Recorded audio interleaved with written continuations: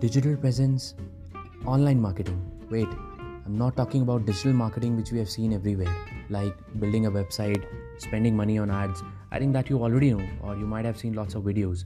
That is why I'm using the word digital presence. So here we are going to discuss the organic marketing strategies which would help or establish your business online and would increase your footfall or online visibility as well. But what is the edge?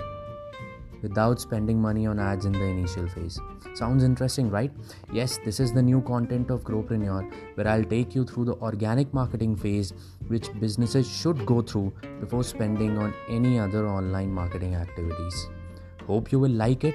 Thanks for listening. See you soon.